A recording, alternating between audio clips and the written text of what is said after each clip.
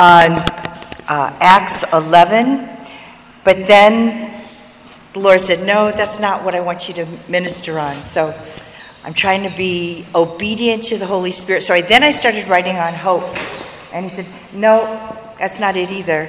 And then he gave me all these scriptures. And so the title of my message, it's a very strange title, it's unique, is Failure is Victory. So I'm sure when you hear that title, you're thinking, can there be victory in failure? We shall find out. So I was blessed to spend almost a month, just shy of 3 days, in Tanzania. And the Lord really blessed me with so much down there. I was able to lead a conference that I thought it was 3 days, and it ended up being 8. Because we followed the Holy Spirit, and it was on entering into the season of the seer season for the prophetic. So that was really powerful. And then I led a marriage seminar, that really blew me away. So that was great. God is good. Hallelujah. But better than that, I am now back home because I consider Uganda my home base, especially Luboa. Hallelujah. Yes. Hallelujah. Now, actually, I'm only here now for another 8 days, and then I go off to Kenya for 3.5 weeks. But I'll be back in June, and I'll be here for Daniel's wedding. Daniel, could you stand up? We want to honor you. Yes, he's getting married in July. Hallelujah. So you want to write that down. Failure is victory. Because that's a proclamation, isn't it? Hallelujah. But many of you may have that question. How can there be victory in failure, right? We are going to find out. If we could turn to 1 Thessalonians 2, verses 1 through 12, and I'm going to read it 1 through 12. While you're turning there, I'll start reading. See, here, Paul recalls his visit to the Thessalonians. For you yourselves know, brothers, that our visit to you was not a waste of time. As you know, we suffered persecution and were mistreated in Philippi. Yet, we were encouraged by our God to tell you his gospel in spite of strong opposition. For our appeal to you does not spring from deceit, impure motives, or trickery, rather because we have been approved by God to be entrusted with the gospel. We speak as we do, not trying to please people, but God, who tests our motives. As you know, we did not come with flattering words or with a scheme to make money. God is our witness. We did not seek praise from people, from you, or from anyone else, even though, as apostles of the Messiah, we might have made such demands. Instead, we were gentle among you, like a nursing mother tenderly caring for her own children. We cared so deeply for you that we were determined to share with you not only the gospel of God, but our very lives. That is how dear you were to us. Brothers, you remember our labor and toil. We worked night and day so that we would not become a burden to any of you while we proclaimed the gospel of God to you. You and God are witnesses of how pure, honest, and blameless our conduct was among you who believe. You know very well that we treated each of you the way a father treats his children. We comforted and encouraged you, urging you to live in a manner worthy of God, who calls you into his kingdom and his glory. I know that was a long scripture, but I didn't want to lift it out of context. I wanted to keep the content there because the basic life message out of that scripture, it's about sharing your life, not just a message. And this is always my hope and my goal, that I'm not just sharing a message, I'm sharing my life whenever I come before any congregation, whether it be here or in Kenya or Tanzania or even in the bush. I got to go in the bush in Tanzania. So it was very hot. Amen. So it's about sharing our life, not just a message. And part of the truth in sharing life is to be genuine, is to be authentic, and to share the difficult moments. Not to project a life of perfection, because true perfection can only be met when we're seated at the right hand of the throne with the Heavenly Father. Amen? So, and besides, perfection can be a spirit.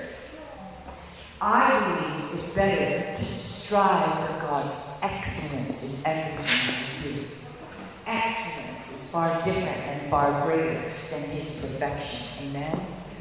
So in that, again, I want to stress the importance of being transparent. If you're going through a struggle, share it. Now, you might not need to tell everybody the exact struggle, but if you have a relationship where you are truly accountable because of the relationship, not out of legalism, share it. Be real. Hallelujah. So I can be very real and say, I sweated to death when I was in Tanzania. It was so humid, I would literally drip sweat off of my face. But God. And I guess the other thing I'm noticing, this is to be accountable, I'm noticing, so June 15th, which I'll be here to celebrate my 66th birthday, right? I will be 66, hallelujah. But in that, I have to be honest in saying, the things I could do 6 years ago, I can't seem to do quite as well or persist quite as graciously as I used to, like the heat. So there you go. And traveling, air flight, that's another hard one. All right. Does everyone have their swords, which may be on their phones, or if you carried your... Good. Lift up your swords if you have one. There we go. Hallelujah. We're going to turn to Matthew 2, verses 1 through 12, and then also still in Matthew 2, but 16 and 18. This is the visit of the wise men. After Jesus had been born in Bethlehem of Judea, during the reign of King Herod, wise men arrived in Jerusalem from the east and asked, "Where is the one who was born, the King of Jews? We saw his star in the east and have come to worship him." I know, normally you hear this at Christmas time, right? When King Herod heard this, he was disturbed, as well as was all of Jerusalem. He called together all the high priests and scribes of the people and asked them where the Messiah was to be born. They told him, "In Bethlehem of Judea, because that is what was written by the prophet. O Bethlehem, in the land of Judah, you are by no means least among the rulers of Judah, because from you will come a ruler who will shepherd my people Israel." Herod secretly called together the wise men, found out from them the time the star had appeared. So that was a sign and wonder, by the way, when the star appeared. And sent them to Bethlehem. He told them, "As you go, search carefully for the child.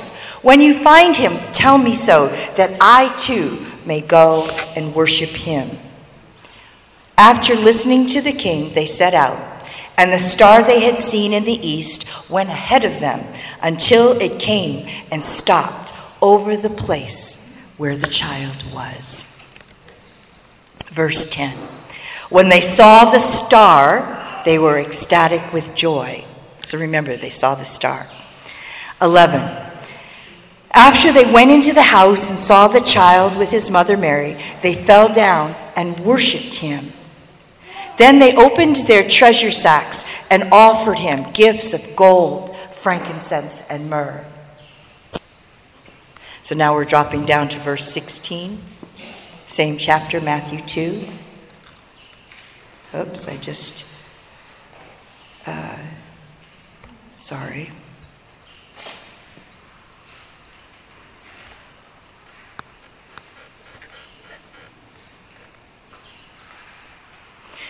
Matthew 2, verse 16. Herod flew into a rage when he learned that he had been tricked by the wise men. So he ordered the execution of all male children in Bethlehem and all its neighboring regions who were 2 years old and younger, according to the time that he had determined from the wise men. Amen. So there was an edict to kill the children. Next, God rescues Daniel from the lions. I promise you I'm going somewhere with all these scriptures. Let's turn to Daniel chapter 6, verses 19 through, well, I really want to look at 25, but just to bring context, I'm going to read from 19 through 27. In the morning, at the earliest sign of daylight, the king got up and rushed to the lion's den. So remember, he had put Daniel into the lion's den. As he approached the den, he called out to Daniel in a worried voice, "Daniel, servant of the living God, was your God, whom you continually serve, able to rescue you from the lions?" Then Daniel spoke to the king, "O king, live forever. My God sent his angel and closed the lions' mouths so that they have not harmed me, because I was found to be innocent before him. Nor have I done any harm to you, O king." Then the king was delighted and gave an order to haul Daniel up from the den. So Daniel was hauled up out of the den. He had no injury of any kind because he had trusted in his God. Amen. The king gave another order, and those men who had maliciously accused Daniel were brought and thrown into the lion's den. They, their children, and their wives, they did not even reach the bottom of the den before the lions overpowered them and crushed all their bones. So this is the scripture I wanted to focus on, verse 25 through 27. King Darius wrote to all the peoples, nations, and language groups who were living in all the land. "Peace and prosperity. I have issued an edict that throughout all the dominion of my kingdom, people are to revere and fear the God of Daniel. For he is the living God. He endures forever. His kingdom will not be destroyed. His authority is forever. He rescues and delivers and performs signs and wonders in the heavens and on the earth." So remember, we talked about the star, the eastern star that led the wise men. That was in the heavens. And now here was a signs and wonders on the earth. Daniel was rescued from the lion's den. Amen. He, God, has rescued Daniel from the power of the lions. Amen. So the signs in the heavens, Daniel 6:27. He rescues and delivers and performs signs and wonders in the heavens. And on earth, he has rescued Daniel from the power of the lions. And then reviewing Matthew 2:10. When they saw the star, they were ecstatic with joy. So miracles, signs, and wonders. The wise men saw signs and wonders in the heavenlies.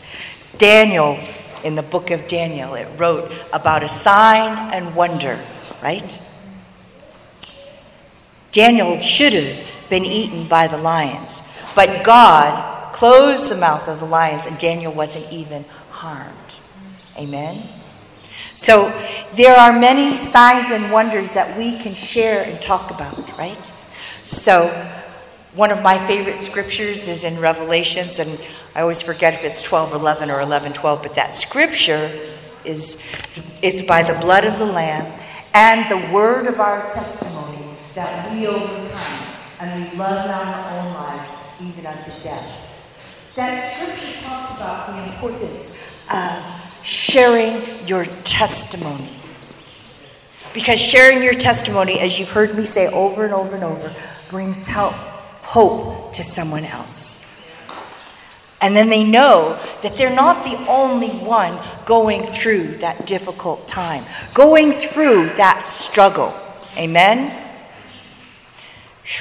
Signs and wonders. You know, sometimes we think, it has to be earth-shaking. It has to be something written in the heavenlies. But you know, a sign and a wonder can be getting up today. A sign and a wonder can be being able to breathe without having an asthma attack. Right? I mean, I could go on and on and on. To me, it's your perspective. Right? It's our perspective. It doesn't have to be some earth-shaking miracle, although those are great. They touch the multitudes. But for your life, to share your testimony, that moment, it could be receiving a job. That's a sign and a wonder. Yeah? Surviving COVID at this point is a sign and a wonder. Amen? Having enough food to eat, especially with the cost rising because of this wonderful war that Putin has began, right? That can be a sign and a wonder. Amen?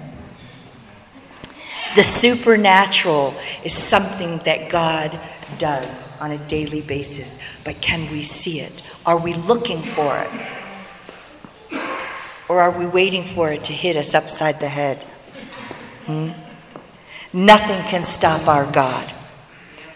He makes room for the outcasts. He was transfigured so that we each would have a destiny instead of having the destiny of eternal death. We have the destiny of eternal life. Amen?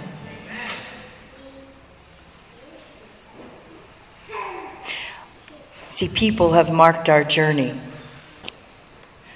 Let's look at Matthew chapter 16. And I'll start with verse 13. I want to focus on 14 through 17. But again, it's important to read the word in context and not lift it out and just make a whole doctrine on one phrase. Amen?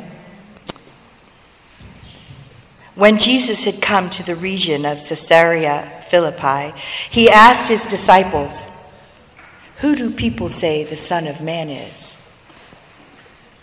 They said, "Some say John the Baptist, others Elijah, and still others Jeremiah or one of the prophets." He asked them, "But who do you say I am?" Simon Peter answered, "You are the Messiah, the Son of a living God." Then Jesus told them, "How blessed you are, Simon, son of Jonah, since flesh and blood has not revealed this to you, though my Father in heaven has." But if you remember this story, Peter denies Jesus how many times? 3, right? So, and that you can look at that scripture later on, but the scripture that addresses that is Matthew 26, verses 69 through 75. In verse 70, but he denied him, this is Peter, in front of them all. And he actually said, "I don't know what you're talking about." Then in verse 72, again, Peter denied it and swore, with an oath, "I don't know the man." And then again in verse 74, then he began to curse violently. "I don't know the man," he swore solemnly.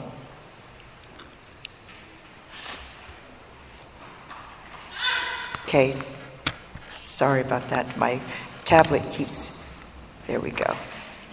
closing my message. So obviously, the enemy doesn't want you to hear this whole message.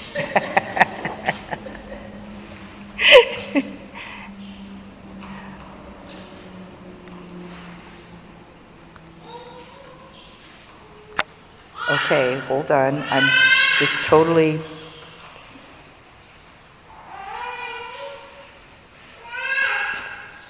Okay.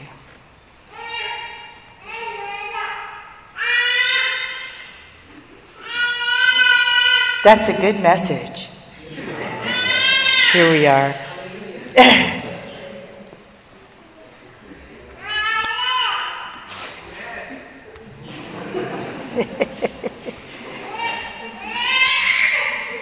All right, this is really weird.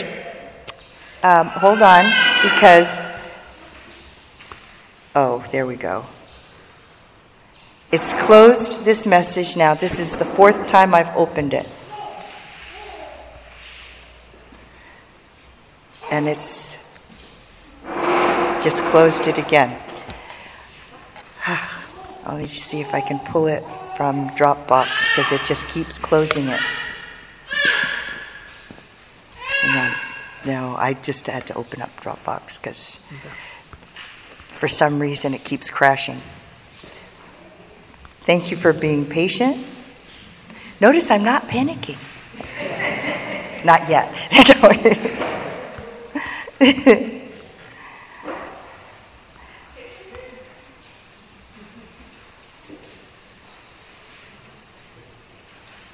All right.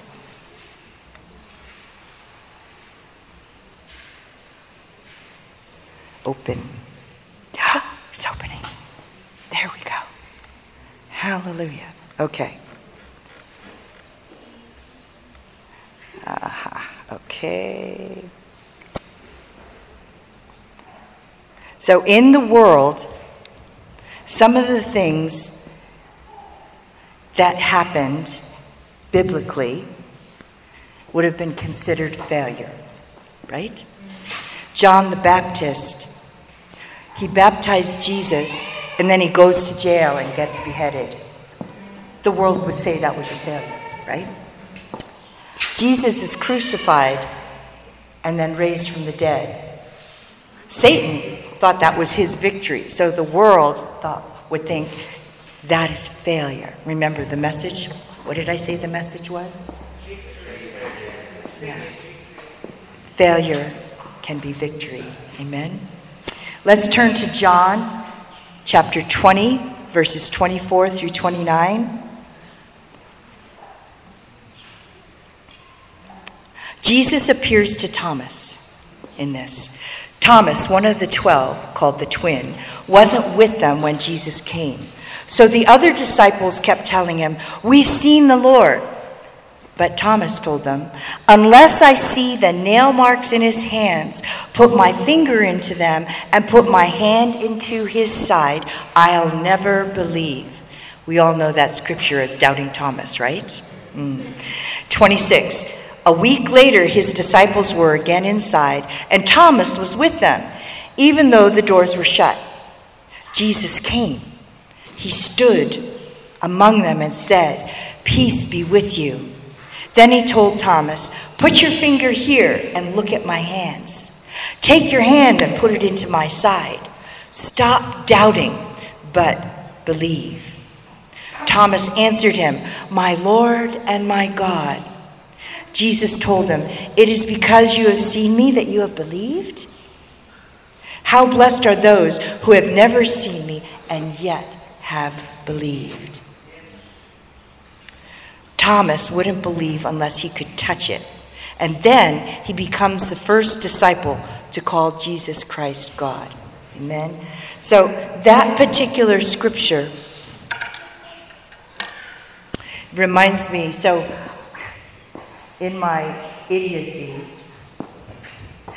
in the past, in my stupidity, in my pride in the past, inside of my marriage as a minister, I had presumed, don't presume please, don't do what I did. I had presumed that I was the spiritual one, right? Because I was a minister of God. Well, that was a lie from the pits of hell. And I would, for a season, I believed this. And then God gave me this very scripture that I just read. And he explained to me, he said, "Kimberly, you are actually less spiritual than your husband." Like, what? He sits and he plays the saxophone for 3 hours, but I never see him pray. And God says, that's the way he worships. Okay? He said, "Kimberly, you came to me by signs and wonders. So I was supernaturally healed. I had a progressive healing in motion. And I had a healing that could not be explained outside of Jesus Christ doing a supernatural miracle. And I've had many supernatural, miraculous healings of broken bones, of acid in my eye, of being healed from cancer. I mean, I have many. But what God told me was, I came the easy way. I came because I saw signs and wonders in my life. But it took a greater measure of faith for my husband, who had never had a sign and a wonder or a miracle in his life. And yet, he still loved God, even though he never got to have a personal Damascus experience. I was humbled. How many of you have been fortunate to have that Damascus experience where God spoke to you in some miraculous way or manifested in your life in a miraculous way? Could you raise your hand? Oh, not too many. All right, now, how many of you have chosen, not because you have seen these miracles, how many of you have actually chosen to love God, to follow Jesus Christ, not just to make him your Savior, but to make him your Lord? Okay, all of you are much more spiritual than me. Seriously, you had a greater measure of faith. Amen. I applaud you. I can't. There, I'm clapping. I do. Applaud yourselves. Hallelujah, hallelujah, hallelujah. I'm blessed to be in your presence.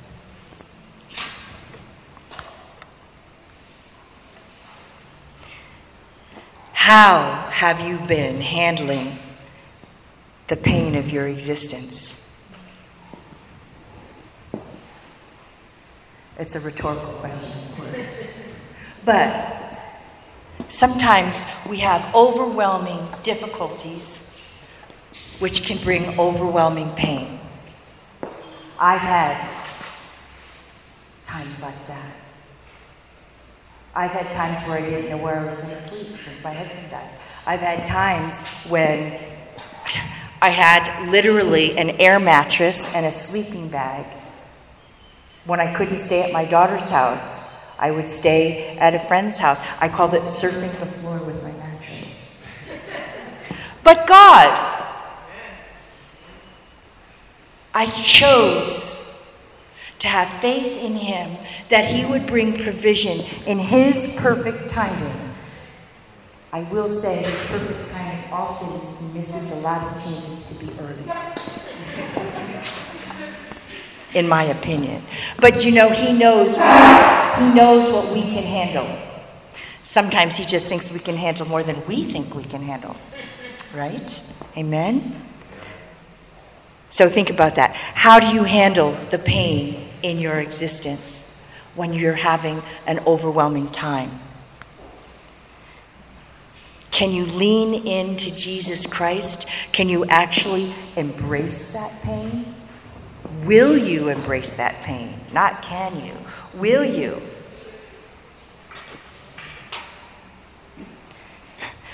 What is your perception of who Jesus is to you?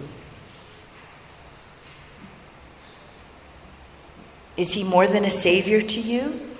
Is he your Lord? Lord means that you are fully and completely submitted and surrendered in every area of your life to him. Savior means you can save from hell. That's it. Is he your Lord? Is he your healer? Is he your redeemer?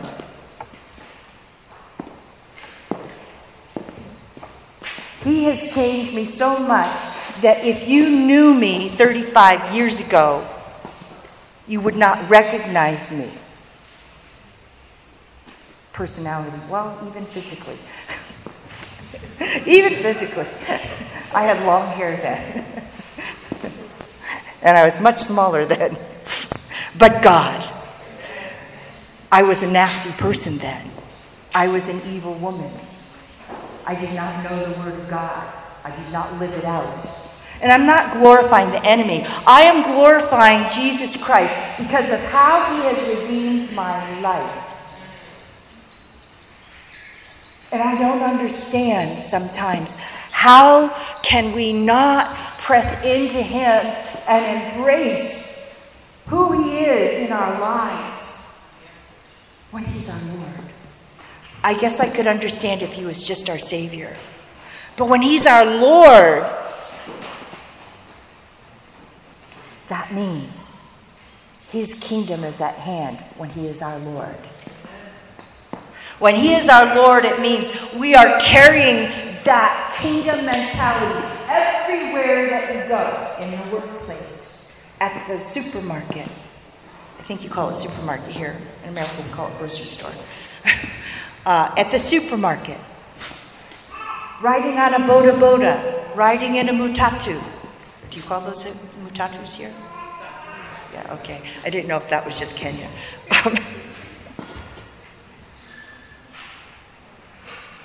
In school.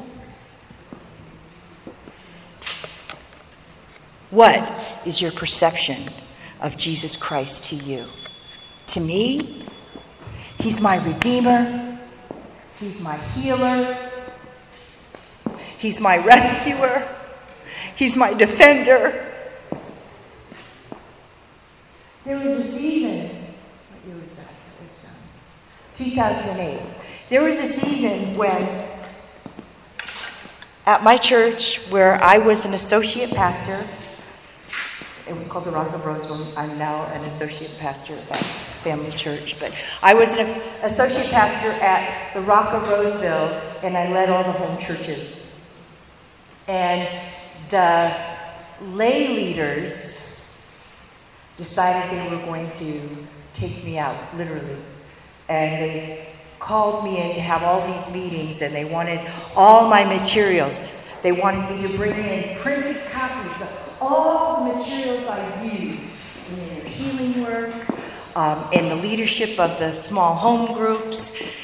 And I literally came in once a week for 3 months, and they grilled me, and they asked questions. And they kept asking me questions, trying to find a way that I was not walking in the Word of God, and trying to make me look like I was creating a cult, because they accused me of creating a cult. And these are Christians inside the body of Christ. But I kept leaning in to God, and I kept calling on Jesus Christ, my defender. And who came to my rescue? But the senior pastor, Jesus Christ, through my senior pastor. Even though I was already ordained, he publicly ordained me in front of the whole church. He was my defender. He has been, since my husband's suicidal death, he has been my provision in every aspect. Who is Jesus Christ to you? Is he your provision? Has he redeemed who you are now? Has he redeemed that stubbornness to steadfastness? Amen? We can't hide behind our own idea and image of who we think Jesus Christ is. And remember this, if it's been difficult, it can only get more difficult. Sometimes you feel like you've given everything, and it feels like God is asking for more from you. So keep in mind, nowhere in the Word of God does it say safety and comfort is included. Have you seen that anywhere? If you have, I want to see that scripture. It says he will love you and never forsake you. Right? It does say that.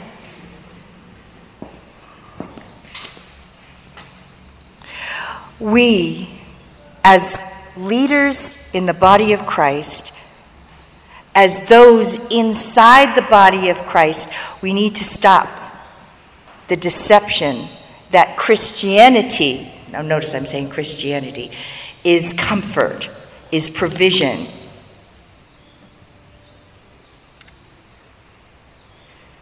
Jesus Christ is comfort.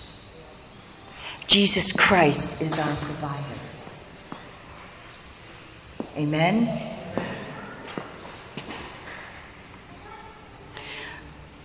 We, as humans, can rise to the greatest depth of failure without Jesus Christ. In Jesus Christ, the Word of God says, all things are possible. That's a fact.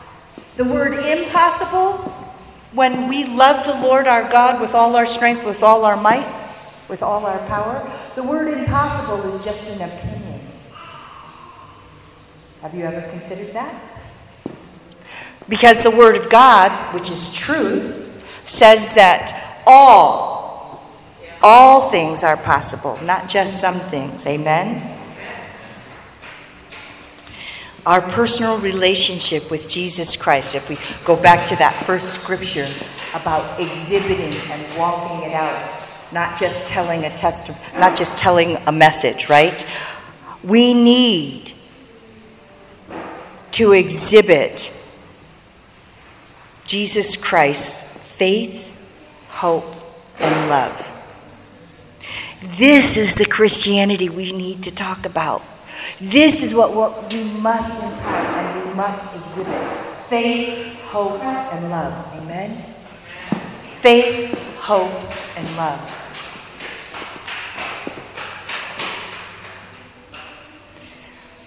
More rhetorical questions. Do you go to Jesus Christ or do you go somewhere else?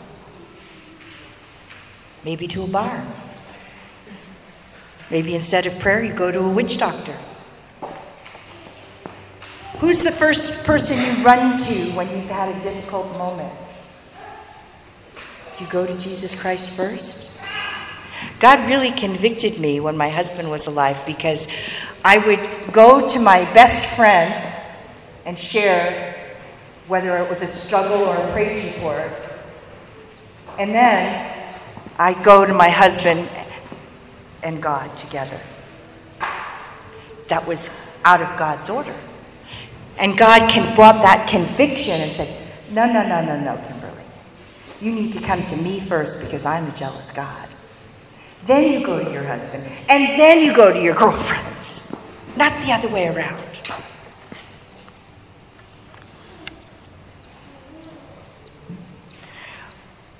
The Word of God says that we must pursue God for the daily saving of our soul. It didn't say, nowhere in the scriptures, again, and please, if you can find it, let me know. Nowhere in the scriptures does it say that the daily saving of our soul would be easy. Does it say it's going to be easy?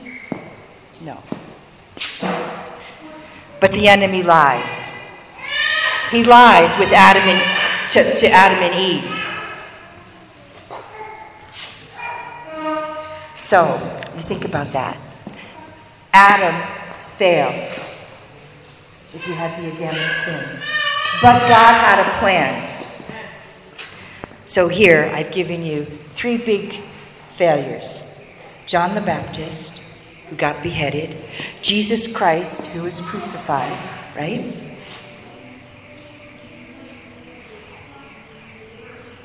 Now, who did I just say was the third one? This is terrible. I just lost my whole train of thought. Pardon? Oh yeah, Thomas. There you go.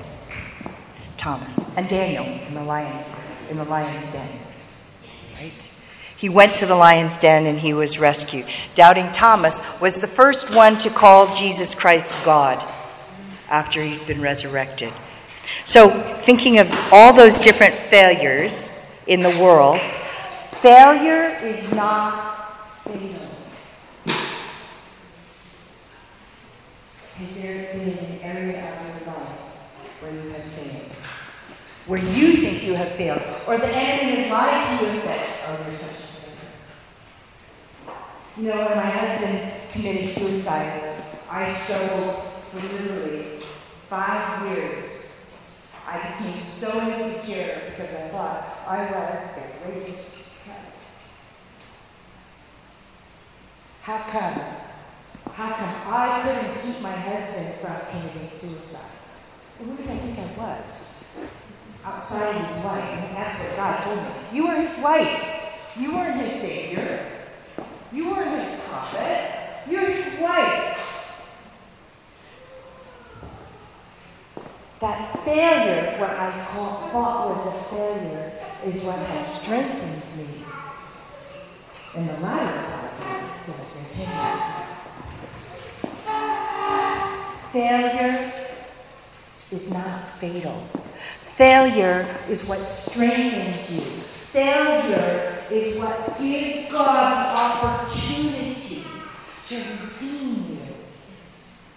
It gives God the opportunity to glorify his name through you. So, how many areas have you failed? I hope you're going to say many, because that means you've had many opportunities of God to show up in his faithfulness, for God to show up and redeem your situation, for God to show up and glorify the name of Jesus Christ. He has done that over and over and over and over in my life. And I know he's done it over and over in each one of your lives. Maybe in different ways, but he has. Hallelujah?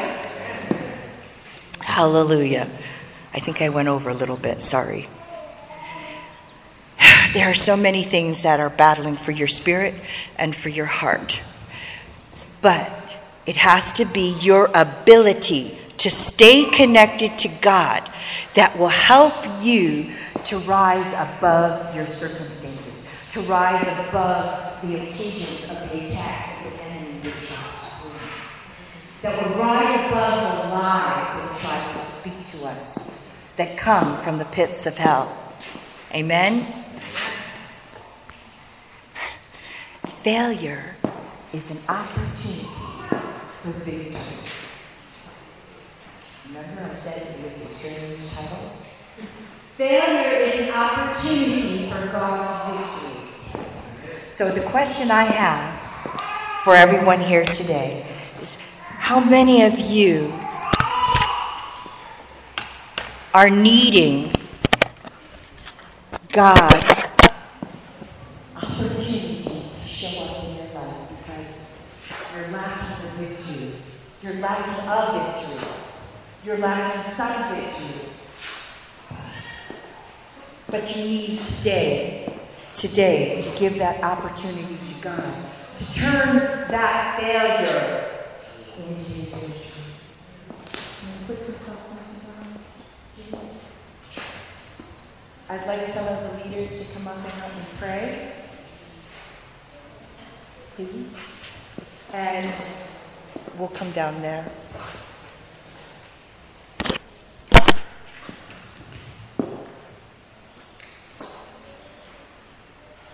How many of you need your failure turned into a victory? Please come forward.